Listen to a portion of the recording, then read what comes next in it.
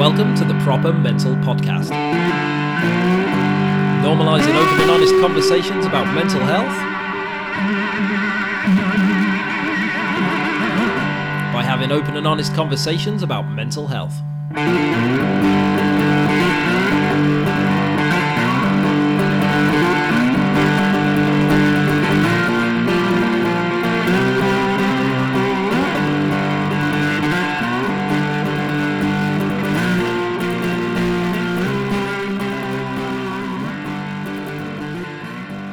Hello and welcome to episode 166 of the Proper Mental Podcast. And my guest this week is Tate Smith, who is an award-winning trans activist, consultant, campaigner and speaker. And Tate started to experience anxiety at high school, but this had nothing to do with his gender and more to do with his upbringing. It was only later on, in his teenage years, that he became aware of what it means to be trans and was able to start making sense of himself.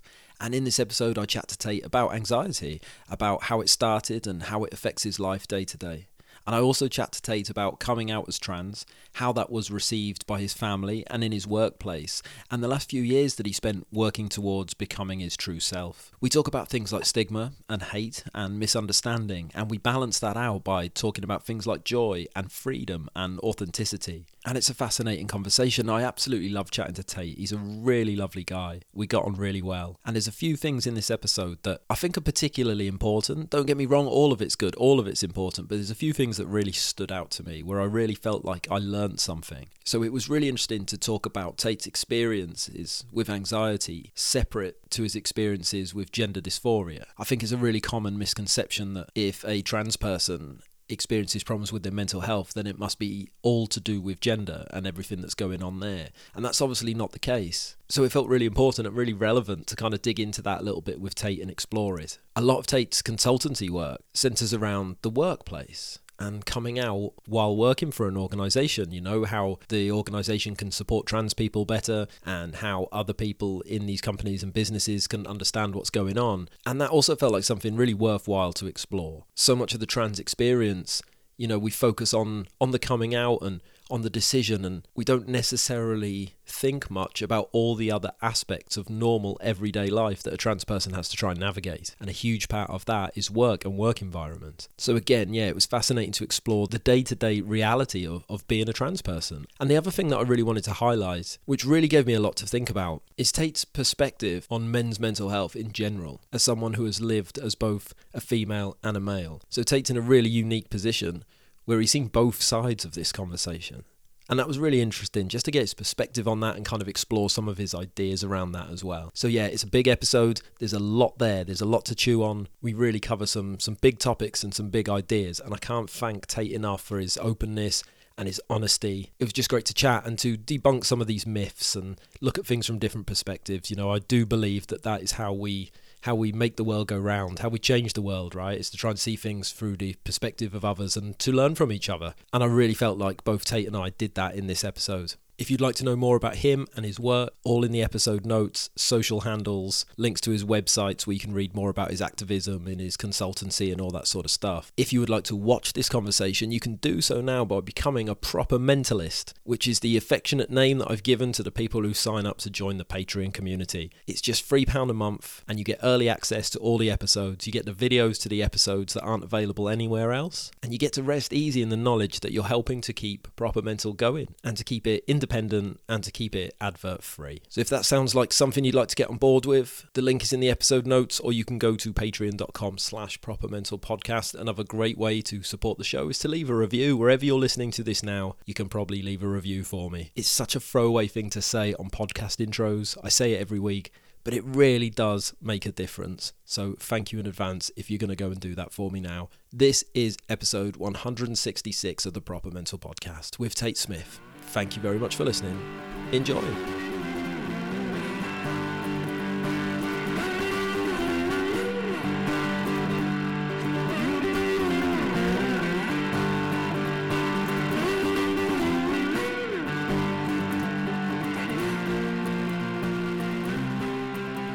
And we are back with another episode of the Proper Mental Podcast. My guest this week is Tate Smith. How are you, mate?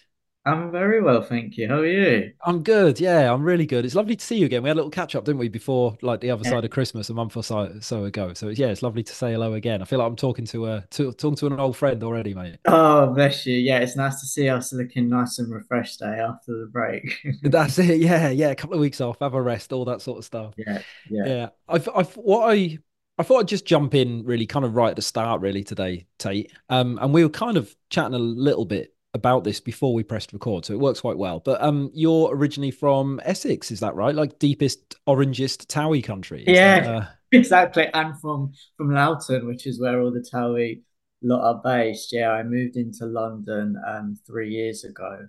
Well, actually four now in June. Yeah. So yeah, long way away from Essex, but now based in Southeast London. right? Did you see the impact of that show and that type of culture like when you were coming up? Was that kind of all around you? Was that quite a big deal to be living there? Yeah, it's funny that you asked that because I started secondary school in Brentwood, which is where they're also based and where they had all their shops in 2010. So I started secondary school. The show kicked off. It was massive in its first series. I think it won like a BAFTA over Downton Abbey and like caused loads of controversy. But they were like A-listers. So it was like the thing to go to their shops after school. But it had a real knock-on effect on people's appearances. And I guess we'll be touching a lot upon this today with my transness and how that's affected my appearance growing up in puberty. But that really had a knock-on effect for my upbringing and my experience of puberty because, like you say, the orange faces, the Paul's boutique bags, they were really trendy then. You know, to be an Essex girl, you had to like take on this whole other persona, a whole nother look. And I tried my best to sort of blend in from that because I was from like a really rural village. I had a poor as anything working class upbringing. And suddenly I'm in the world of massive four by fours, four-bedroom houses, all of these, dare I say, Nepo babies coming into my school. And I'm trying to emulate the same sort of look as on this TV show. So no, it definitely, yeah, so fascinating you ask, because I don't actually have been more vocal about this recently, like how that affected my upbringing. And I do feel like it probably contributed to me not realizing I was trans until 16 because I've tried for so many years during puberty to try and be a pretty girl for as long as I could. I didn't allow myself enough space to explore my gender until I got into my late teens. Yeah, I suppose that kind of whole look, that whole vibe really Yeah, like doubled down on the stereotype of what quote unquote women should look like and what men should look like. And yeah, it's fascinating that you think like kids are growing up in working class areas. And then, yeah, like you say, suddenly like, having, your makeup done and having your tan topped up every other day, yeah, that's expensive stuff, right? And it adds so much pressure on young people to try and be a certain thing that isn't yeah. really a thing if you think about it. It's just a telly show that's caught fire, but No, it's a tricky exactly. one, isn't it? Completely.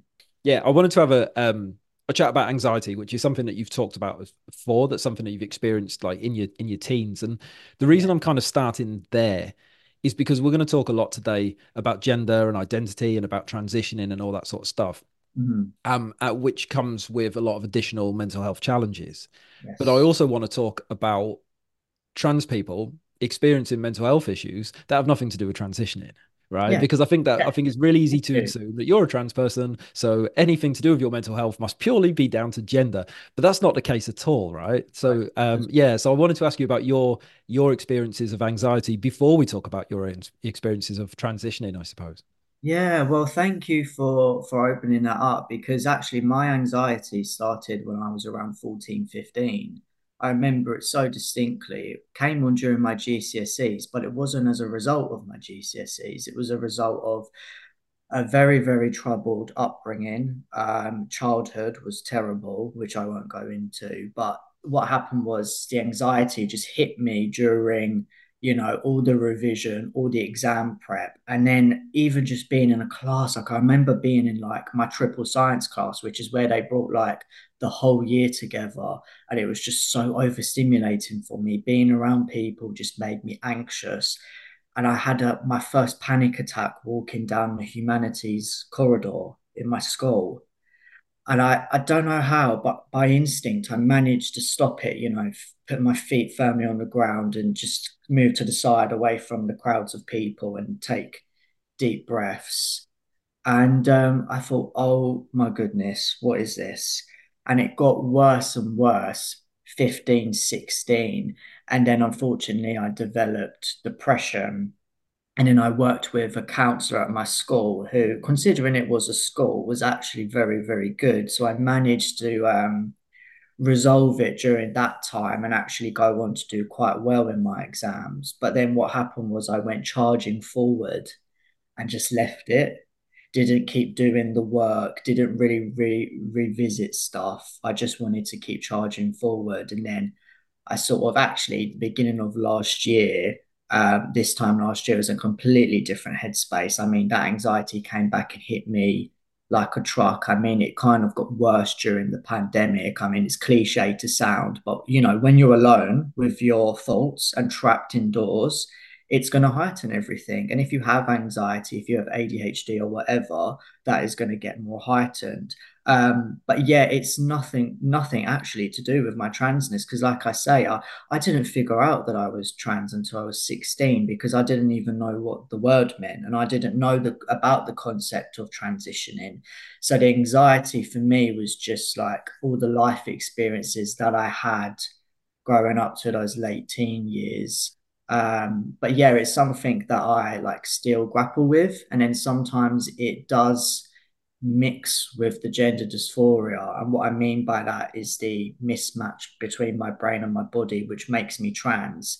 So it's really, really easy to catastrophize and get in my head.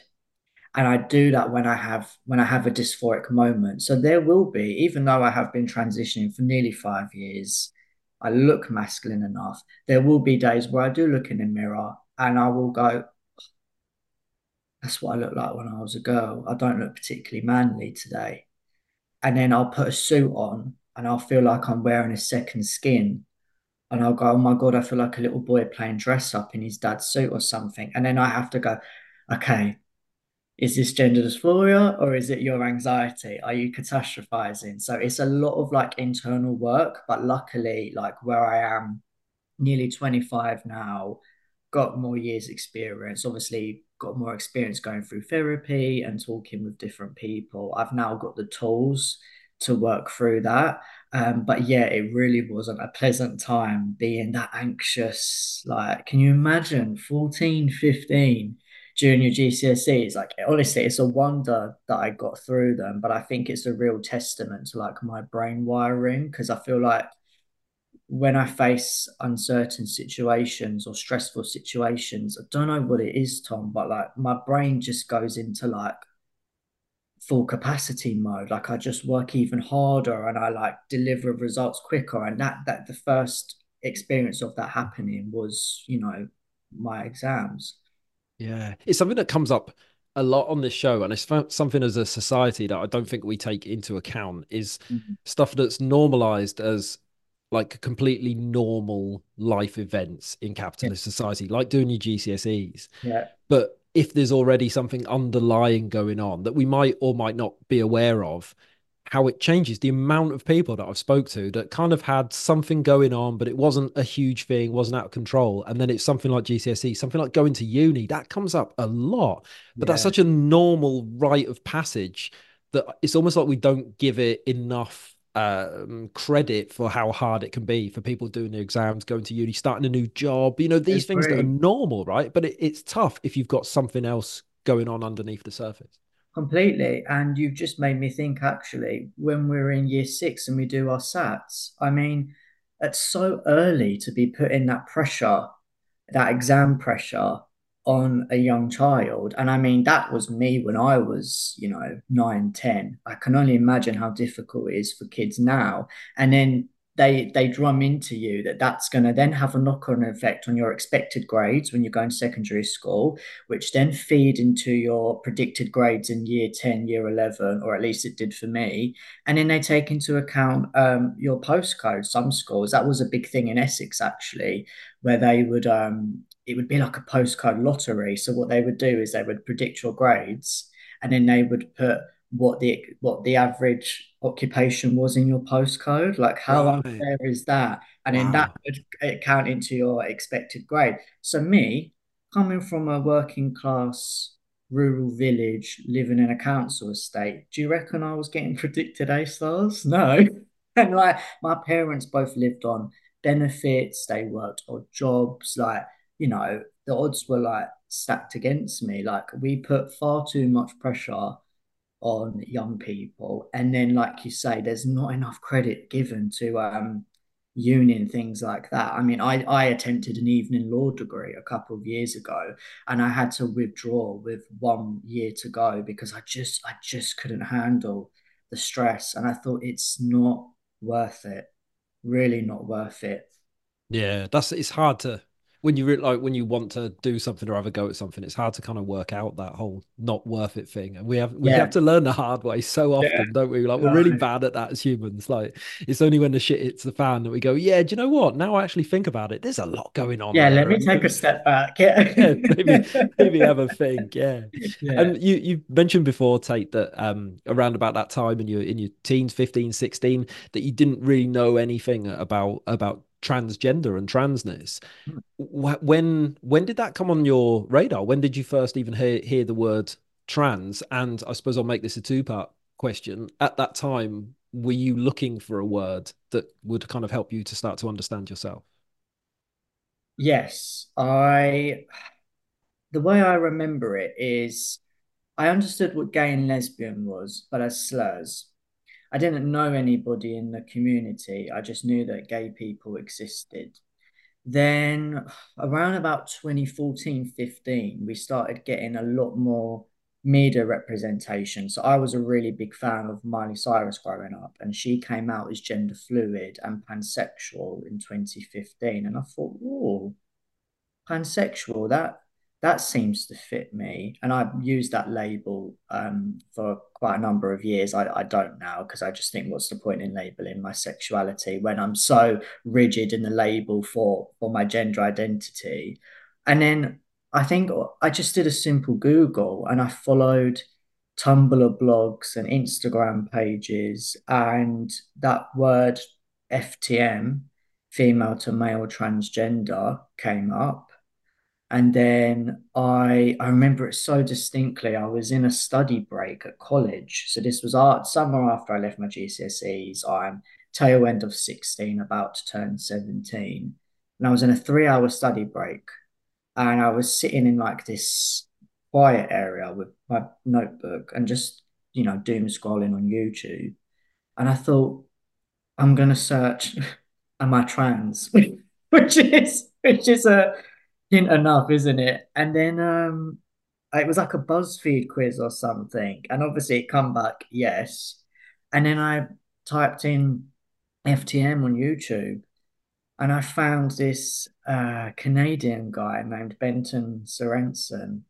I'm getting quite emotional thinking of things actually, because I haven't thought about it for a while. But yeah, this Canadian guy named Benton Sorensen who did a 5 year time lapse video of his transition because it's like a second puberty, so like 5 to 6 years. And it just clicked in me. Like I had no instinct growing up about it. I just knew that I had some sort of discomfort.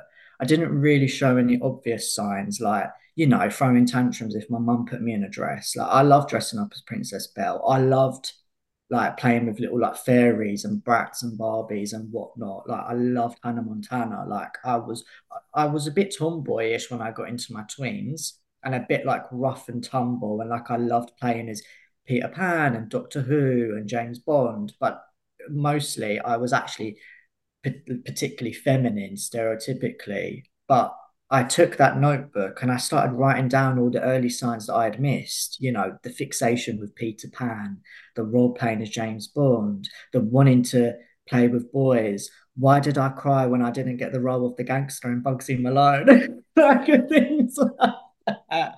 And then I was like, oh my God, this is the word I've been looking for. And I mean, it wasn't like, oh, I found that word and then I never looked back. Like it was really, really hard. The days, the weeks, the months that followed trying to socially transition, come out to my parents, they wouldn't have it. And then I had to go back into the closet and then medically transition a couple of years later. Wow. It goes to show the power of having that sort of representation out there and finding that video. I Yeah. remember when I was in crisis with my mental health, and I found on a lot of people sort of turn their noses up at these like awareness days and stuff, but and I can see why and I can see why not. But someone had shared a video, and it was like the first time ever I'd heard someone talking about being unwell, and it sounded like my experience. And I remember a similar sort of thing. I just watched that video over and over and over. I couldn't believe it. I was like, what this guy is saying is what I'm feeling, and no one else has ever talked like it. And it's so powerful, isn't it? We put these things out there, and you just never know what person who's going through something is going to hear it and think, oh my God, that's made a massive difference to me. And I was the same as you. I didn't particularly go out and do anything after that. I just saw that video and felt really seen, but nothing like changed. I was still ill for ages. But it was Oh, just all right. knowing that it was out there gives you Yeah. some sort of hope that you might eventually find some answers for something that at some time seems like there's not a lot of answers for, right? Yeah, exactly. I mean, I tried to come out to my parents that very night and they just wouldn't hear of it. They were throwing stereotypes at me. You never played football. You did play with Barbies. You love playing like, how can you possibly be a boy? Like, are you sure you're not a lesbian? So I was really shot down. So the first, part of my social transition was just spent on the internet. And I mean, it definitely had an effect on me in that, I just felt so lost because I felt like I was just living my life through the internet and I could only be out and open there, like with having a boy's name and an avatar and like profiles and things like that. But like that was really the extent to my transition and then trying to like live as male whilst also coupled with an unsupportive home environment, that was really, really tough. So I can definitely relate to that, like nothing really coming of it. And then I had to go back into the closet and then secretly look at all that stuff and follow those same YouTubers and those same people. But what I found was that, like I say, Benton was Canadian. I couldn't find any British trans guys. I struggled for so long to find British trans male representation. There was only two YouTubers that I could find. And like it was like I say, it was all on YouTube. There was I mean, even now, could you name a trans man in the public eye? Probably not. Probably just Elliot Page. We aren't that visible, and that's why I do what I do, because I don't want us just to be seen on YouTube. We can exist in other spaces, and I don't want any other younger trans boys growing up thinking, "Oh, I can only exist on the internet. I can't possibly exist and then thrive in real life."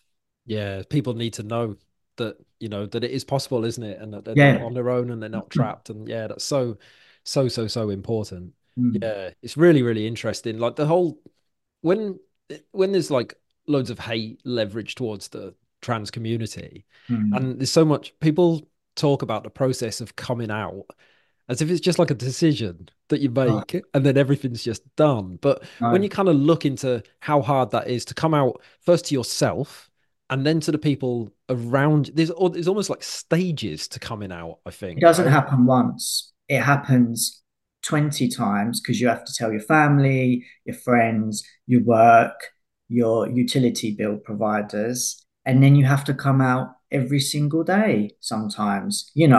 I have to make a conscious decision as a trans person when somebody asks me in a taxi at a barber's or another social setting what I do for a living. Do I tell them I'm an activist and a speaker? Oh, what do you do?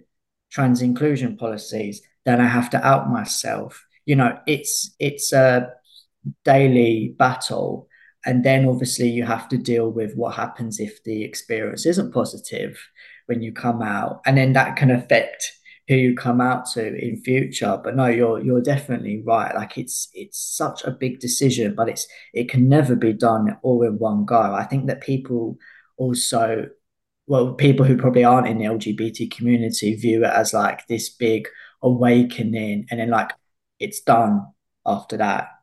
Nothing needs to be said. And then if you do mention, it's like, okay, we get it. Like, don't make it your whole personality. No, I'm not. I'm allowed to casually say that I'm trans or I'm gay or I'm bi or I'm pan or I'm queer. Like if you have a problem with that, then don't project onto me.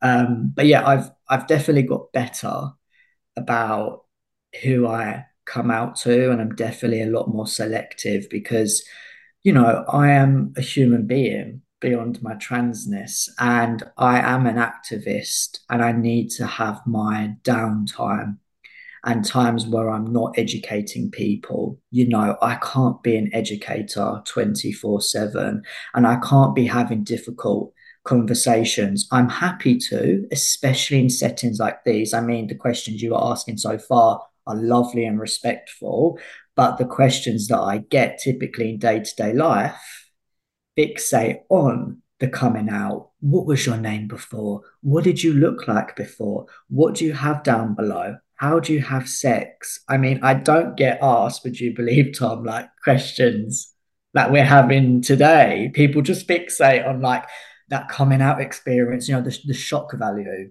Yeah. Yeah.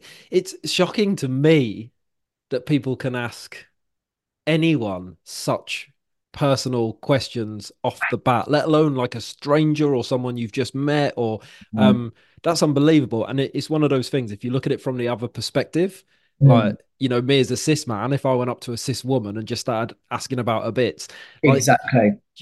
like that would be that'd be horrendous, that and people would respond to that, like, rightly so, with Yeah. the disgust that it would deserve, and the fact that that's thrown around. But I think that when you think about living as a transgender person, I just don't think people think deeply enough about, like, that whole thing of being like forced to come out in a barber's, and you don't know how that's going to be received, and that puts you in a place of fear that Yeah. you have to learn how to balance. I mean, you mentioned before having to um really like protect yourself, right, and take steps back, and how was the process of learning that? I'm going to make an assumption here that, because we touched about it before, that sometimes we learn things the hard way, Tate.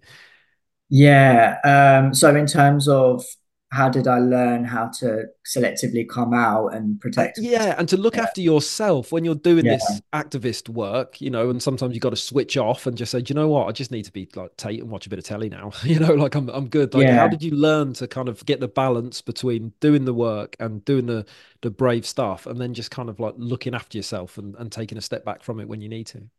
I think, like you say, I learned the hard way. I answered too many questions. I allowed myself to get into so many difficult conversations that I just got tired of it.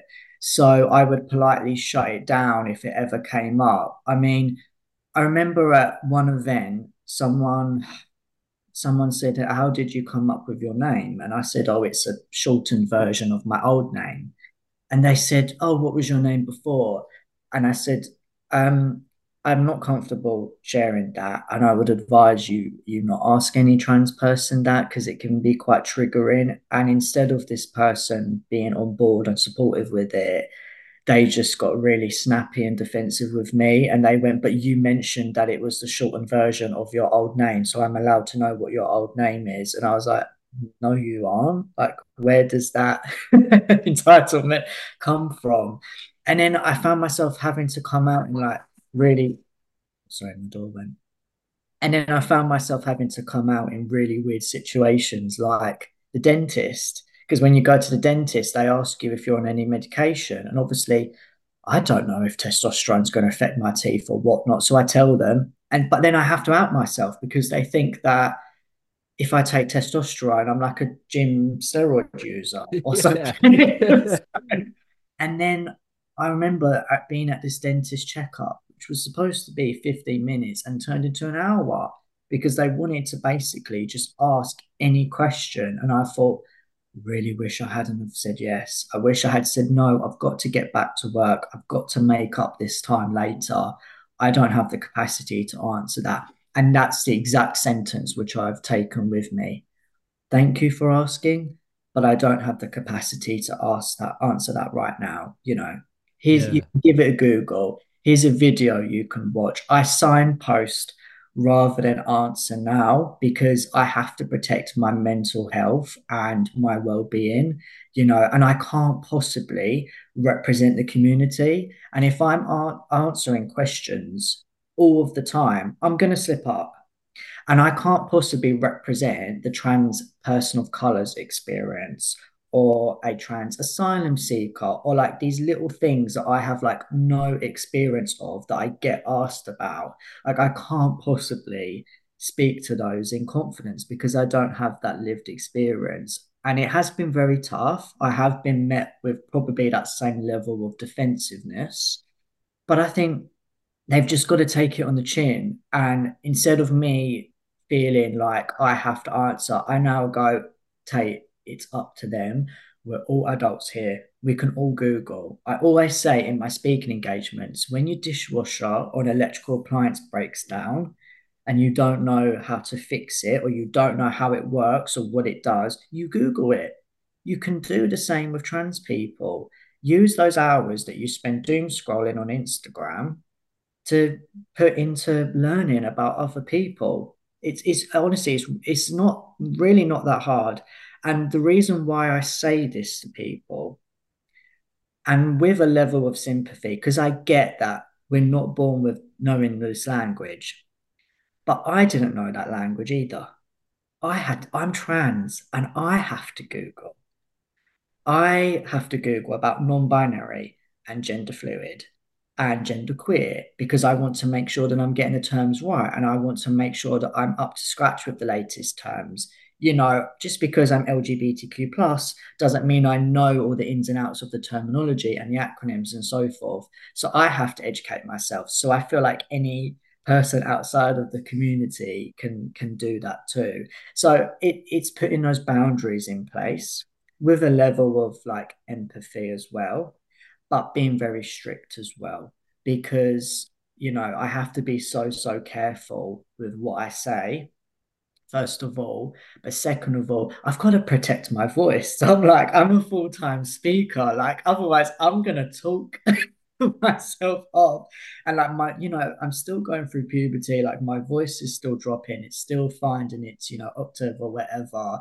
Like I can't, just be nattering away at people all the time. And I don't want people just to think of me as a trans man. I'm so much more than being trans. I think the most interesting thing about me is my love of old Hollywood and old films. And I take any opportunity I can to talk about that rather than my transness, to be honest.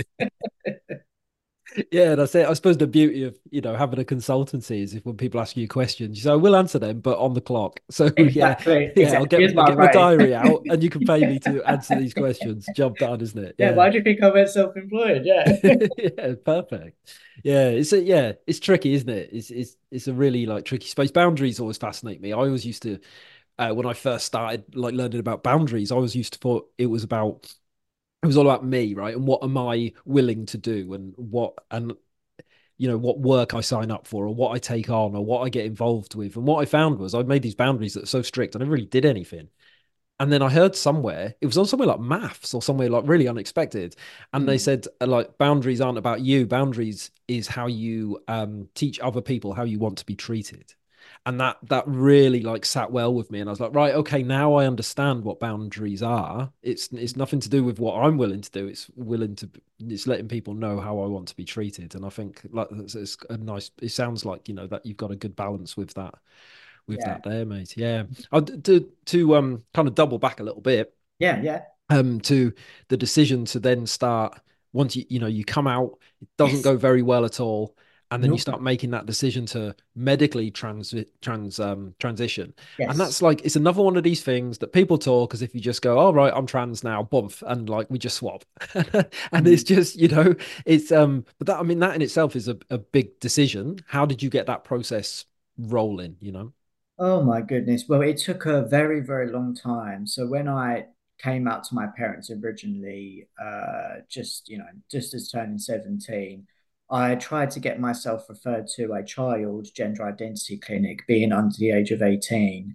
And the referral was not made to an adult clinic once I turned 17, which I wasn't aware of. I thought that I could only go to the adult clinic at the age of 18. So I got a rejection letter, and I received this rejection letter at the same time as getting rejection from my family.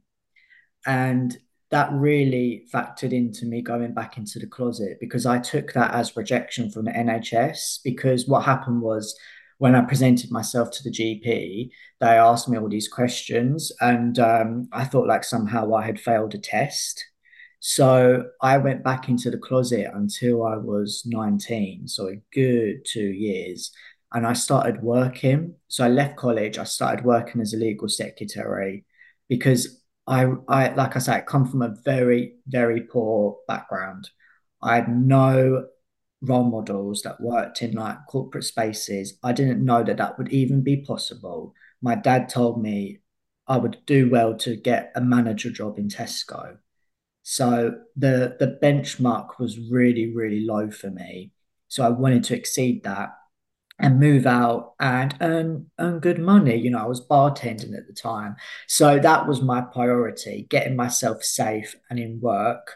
And then once I started working, because I was like obviously experimenting with my dress, because it wasn't like I just went, right, I'm a woman again. Like gender dysphoria is a massive deal. I knew that I had it, but I thought, oh, maybe I'm just like androgynous or something. Because even then, in 2016, non-binary wasn't commonly used as it is now, and it definitely wasn't like visible for me anyway. So it wasn't like I could even go, oh, okay, maybe I'm like somewhere in the middle or nothing at all. So I just thought, okay, maybe I'm just androgynous because I always had short hair as a woman. So I thought, oh, I can like pull off both. When I start working as a legal secretary, I can wear suits and cool like striped shirts and do my hair differently and slick it back and have it to the side and da da da da da.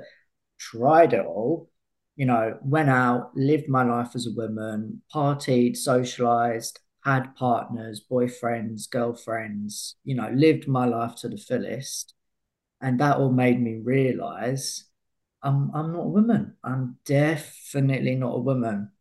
And when I came out to my dad, he said, not under my roof, mate. So I thought, right, I've got to get out underneath his roof because it was just us growing up. So yeah, I took that really, really difficult decision 2 years later in the summer of 2018 to go, okay, I need to transition. But I didn't get going until October because, it's not like we can just sort it next week. We have waiting lists, we have admin we need to do. There's a lot of admin that comes with being trans. There's a lot of calls and emails and scheduling appointments with gender identity clinics and then having to get a deed poll and sending that off to, I mean, think about it, every single thing you've got your name on, your bank card, national insurance, everything. And then you have to pay. Like it was a lot. And that's just to live as your full self before you're even buying the clothes that align with your identity and presenting and whatnot. But yeah, October, I got a new job to earn me more money to go and transition through the private healthcare route because the NHS waiting list was far too long.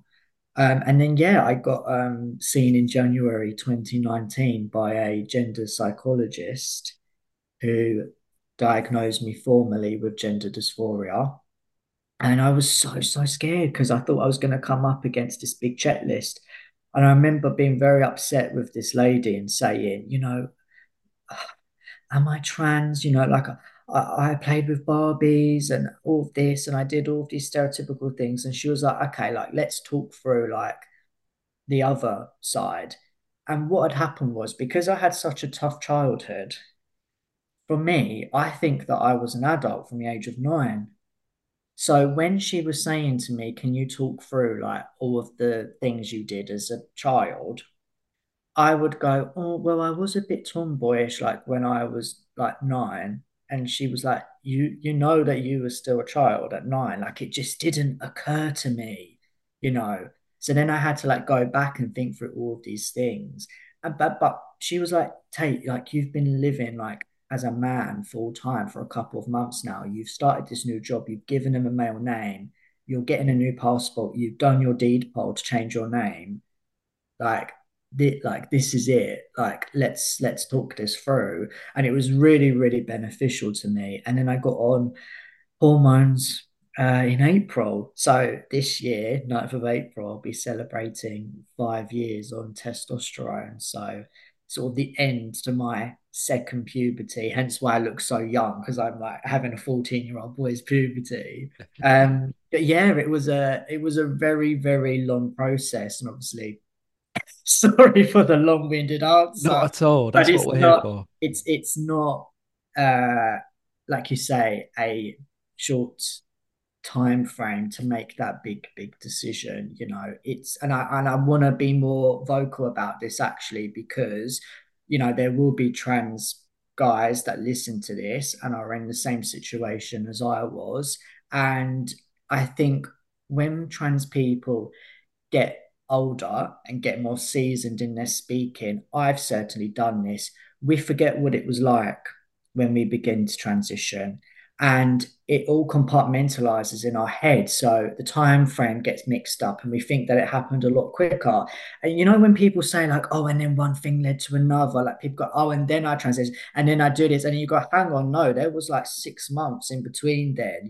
It was a very, very long road to me transitioning. But yeah, 9th of April 2019, best day of my life. Got on Gel and been medically transitioning ever since. And then 2020, August, I had my top surgery. So my procedure to masculinize my chest. And I reckon that will be the only major surgery I have. But then I will have a hysterectomy as well. And that should do me just fine, how that aligns with my identity. And then, yeah, I get to live the rest of my life as a bloke. Woohoo. Yeah, that's it. I always think these big decisions, they're so important and they're so scary, right? And even if you know it's the right decision, and I don't want to keep comparing your transition experience to my mental health experience, right? No, But there's no, so no. many like sort of correlation can't get the word out. There's so many things that are similar that are coming up for me. And Yeah, when I was really, really ill, and I remember I didn't want to say that I was ill, right? All this thing about men don't talk and all the rest of it. I didn't want to say it, even though I knew it, because then I was going to have to act on it. And that acting on it was really scary. And I was mm, worried that I was going to get a label. I was going to get worried that I was going to have to go to hospital. I was going to worry that all these things were happening. And even though I knew that what I was going through was really tough and I needed to get out of it. And by vocalizing it was going to get me out of it. The unknown on the other side was so scary. That was enough to stop me doing it. And I was really thinking about there because you know that you need to go through this process to be able to live the life that you need to be able to live.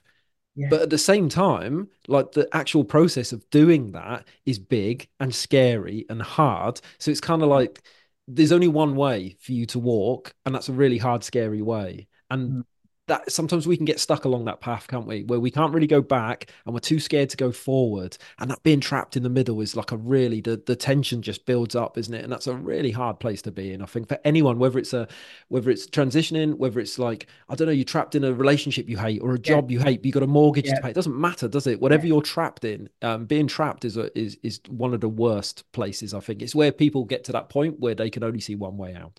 yeah, yeah. I completely agree. Yeah, it's really yeah, really tough. You mentioned there being in work and using like a masculine name and stuff Yes, like that. yes. I'm assuming you do a lot of sort of corporate stuff and a lot of work in workplaces now. Is that from Yeah. your experience of coming out at work? It is. It is. When I started speaking, I knew I was going to be a lived experience speaker rather than like a terminology trainer or a like basics educator. You know what I mean? I didn't want to just do training. I wanted to first and foremost give visibility to trans men, and secondly, to speak about my lived experience as a trans person, because I mean, I'm very, very open about the transition, the testosterone, what that's done, the admin that got me to medically transitioning and that route. But I think personally, it's far more interesting and beneficial for people to talk about the lived experience, because there's enough content online for people to go and research about how a trans person goes about transitioning. Like there isn't enough information about what happens after, what happens once the transition completes, and what happens for the rest of your life and day to day. I think that's much more interesting. But yeah, I had really, really odd experiences coming out, odd questions, like people coming up to my desk asking me like what I was going to do with my nether regions, and just really, really digging into my personal life, so who are you going to sleep with now? And it was just awful. And then I had line managers and HR teams who were like just flummoxed. They did not know what to do with me. And all of these workplaces had something in common, which is that they didn't have a policy in place, or they didn't start the conversation before me as the first out trans person came out. And luckily, I found that once I was very lucky that I got into law, I would say, because and it's nothing to do with the Equality Act 2010, although that probably will play a part. But they were ahead of the curve in terms of trans inclusion policies. They had them, and then other organizations followed suit, I think, because like one competitor, but two, oh, it's a law firm, so we've got to like take this seriously. Do you know what I mean? Yeah, yeah. So that's why I started speaking and then doing policy work, because I don't want trans people to go through the exact same thing that I did in the workplace. And I was very, very fortunate that the workplaces, this was only one, luckily. The workplaces that followed afterwards were mostly positive. It was actually the people and their conversations that wasn't. And what I found was that, again, that correlation between education and starting that conversation. Lunch and Learns, people went to them for visibility days, for mental health, for well-being, but there wasn't any for transgender, and especially trans men. I kept seeing people talking about transgender and only inviting trans women in. And I was like, no, this is becoming a real, real problem now. Because what happens is that people get very narrow-minded with what transgender is, and they think that it's just a bloke playing dress up. And I'm still having to fight that in daily conversations now. And for the first time in my transition, I'm actually having to explain what a trans man is. I never had this 5 years ago. Oh, okay, you was a girl, now you're a bloke. We get it. Yeah, Tate Smith, trans man. What? So you want to be a girl? No, trans man. So female to male, transgender. Yeah, mate, I don't get it. Like people just don't understand it now because there's no visibility. So I'm happy to be that visibility, because I think I've been given a gift to be able to speak in public, but also to be able to talk down on people's levels and educate them. Because I'm a very glass half full activist. I'm very, very positive. I know we've had quite an emotional talk today, but for the most part, I am very, very positive, and I don't like to talk about the hardships. Although I do like to talk about the realities. I don't like being trans is not hard for me. It's actually the easiest decision I've had to make, because it was the decision to live as my full and authentic self. What is hard is having these difficult conversations and having to talk to adults like they're 2-year-olds, because they won't do the research themselves. But yeah, I've been doing a lot of work in corporates over the last 3 years, which I'm so, so happy about. And they're so supportive of me. And I'm so grateful to each and every one of them for giving me those platforms, because I've seen it have an effect on the community, because I get a lot of trans guys, well, and trans people in general, who are now entering into corporate spaces, or they drop me a message on LinkedIn and they say, I applied for this job, or I've seen you working in law and you've inspired me. Like just the very fact that I'm a trans person working in a corporate space is inspirational in itself to the community, because I think we're taught that, you know, because we're trans, life is over. Who's going to accept us? A corporate, bog standard workplace isn't going to support you. And actually, it's the complete opposite. they'll welcome you with open arms. You will have some difficult conversations, and you might have to say, no, I don't want to be the only out person to educate everybody, do the policy work, get that framework in place. But for the majority of it, I think it's a lot more positive now.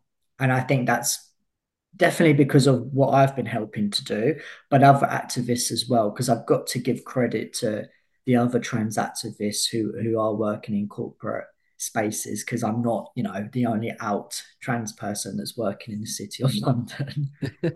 Yeah, sure. It's just nice to kind of focus on a positive for a change when we're Yes. talking about gender, because like Yeah. there is so much like negative narrative, and it is easy to fall in the trap, especially as someone on the outside looking in. Yeah. Of like everything being awful, and of course there is that aspect to it, but there's also, yeah, like you say, like really positive and good things, and Yeah. that's lovely to hear, and having the ability to change things from the inside. Well, my own humble opinion is that as a society, one of the things that where we make the most mistakes is that we make policy and legislation about demographics of people. We don't give them a say. So No. it's all like middle-aged rich cis white men make the Yeah. decisions for everybody, and then we wonder Yeah. why nothing works. If you want to know what trans people need, ask trans people, man. Like that's simple to me. But so Yeah. it's lovely that you can kind of get in there and help those things. I Yeah. wanted to ask Tate, and it's something that I've heard you talk a little bit about before. And Mm. as someone who's presented as both a female and a male, I'm Yeah. really interested to talk about male mental health and the kind of like, because there is a men's mental health crisis at the moment. There's a lot going on, and I was just wondering, just to kind of get your view on that, really, with your own experience of yeah, like some of the reasons maybe why men struggle so much and why men are in crisis. And, how do you see all that sort of bird's eye view, I suppose? It's a very big question. It's quite a vague question. Yeah, I think and you know well, where it's I'm going with it's it. a great definitely, and it's a great question. What I noticed as a woman is that other women were more open to me discussing my mental health, because as women, you're encouraged to have conversations. There's this little, I think it's a metaphor or something that someone taught me, where women talk face to face. They have chats, they have brunches, they have lunches, they go to the bathroom together, they have catch ups. Men stand shoulder to shoulder, they play darts, they fish, they don't make eye contact, they talk when they're driving. And I really, really saw the effect of that as I transitioned. I noticed that when I would bring up my mental health, people would do a breath in or a gasp, like, oh, because as much as you said earlier, men men don't talk, or maybe they don't have the tools to be able to do that. I personally don't think that people are actually opening up those conversations, because as soon as I've brought up my mental health as a man, I've been faced with that reaction that, oh, people have changed the subject instantly. Whereas when I was presenting female, it would be, oh, you okay, hon? Let's talk about it. Now people just don't know what to do. So as an activist, it makes me want to talk about it more. But still, in everyday conversation, people are like, don't want to talk about this, mate. And also, people have said, man up, take it on the chin to me, which is so, so disrespectful. And I mean, it angered me when I was presenting female anyway, because I don't think we should just talk to people with that level of disrespect. But the fact that you've said that to me as someone who is transitioning is just even more disrespectful, as I'm exploring what it means to be a man, as I'm exploring my own masculinity. And I think it's a real problem that others shut those conversations down and are not looking out for the men in their lives, because like you say, there is a real crisis going on. I've seen it from even before I started transitioning, and now I'm living it. We are having these conversations. We see a lot of campaigns. We need to talk more. We need to talk more. Men are talking. You're just not listening. And I keep drumming it into people. And well, ironically, no one is listening to me. But I'm going to keep talking about it because I have that lived experience of it where people took me seriously and my mental health struggles as a woman, but now as a man, I get shut down. But another interesting thing I've noticed is there's a lot of stuff out in the world. There's a lot of books, and it's not all positive about how to be a woman. And unfortunately, there are some horrible people who try and tell women what they should be and what they should look like. But with men, there's none of that. You're left to your own, accord. You've got to sort of make your own way in life. You've got to emulate the father figure in your life. You don't know what you're doing. And I've really found that whilst I've been transitioning, I don't think there's enough support there for boys growing up sort of left alone. Yeah, And yeah, I think, especially in puberty, especially in school age, and then what that does is that then shapes them up to be adults who probably don't want to open up or don't want to talk about their own masculinity or defy those norms and those stereotypes. As I've been transitioning, I've had toxic ideals pushed on me. People assume that I go to the gym because I take testosterone and I want to look like Arnie. No, I don't. That's not the body ideal that I want. I'm happy looking like I am, thank you very much. And then people have gone, do you want to play darts?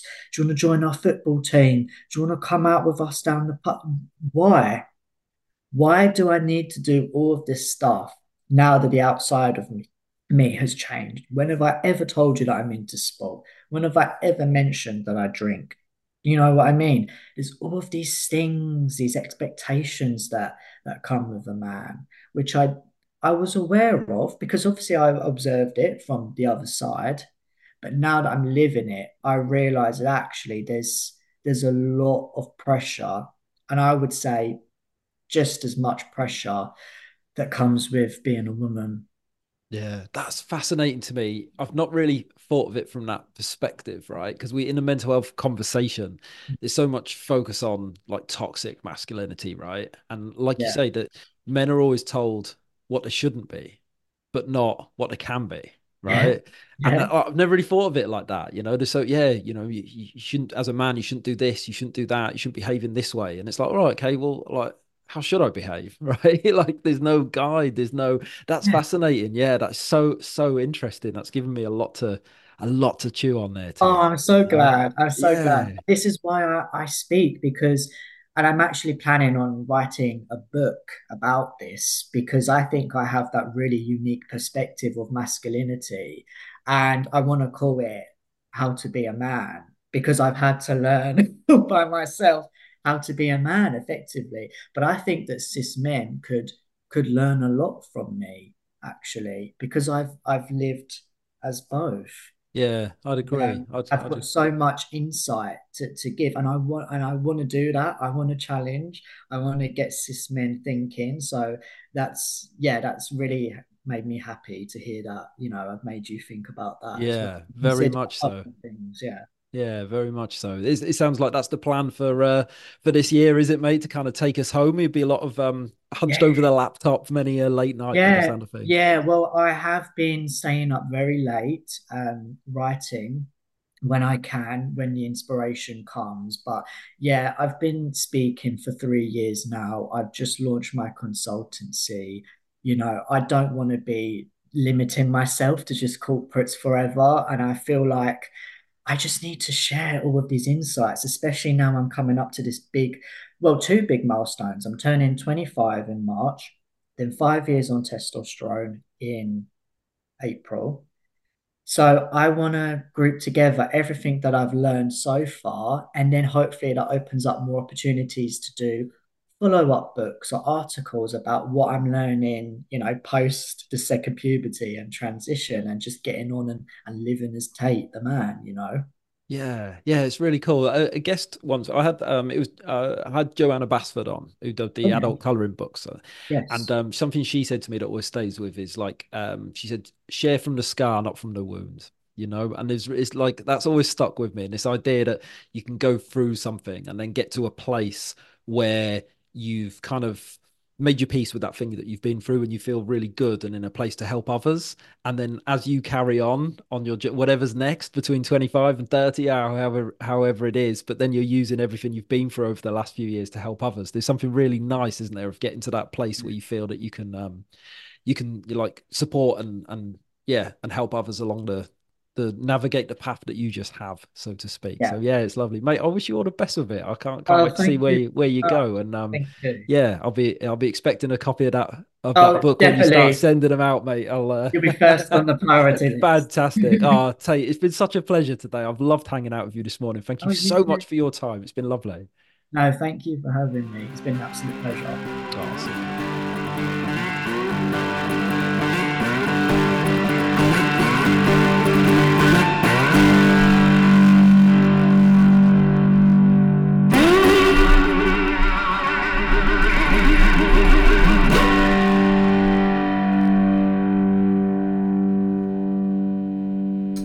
A big up to the Proper Mental Podcast. A proper mental podcast.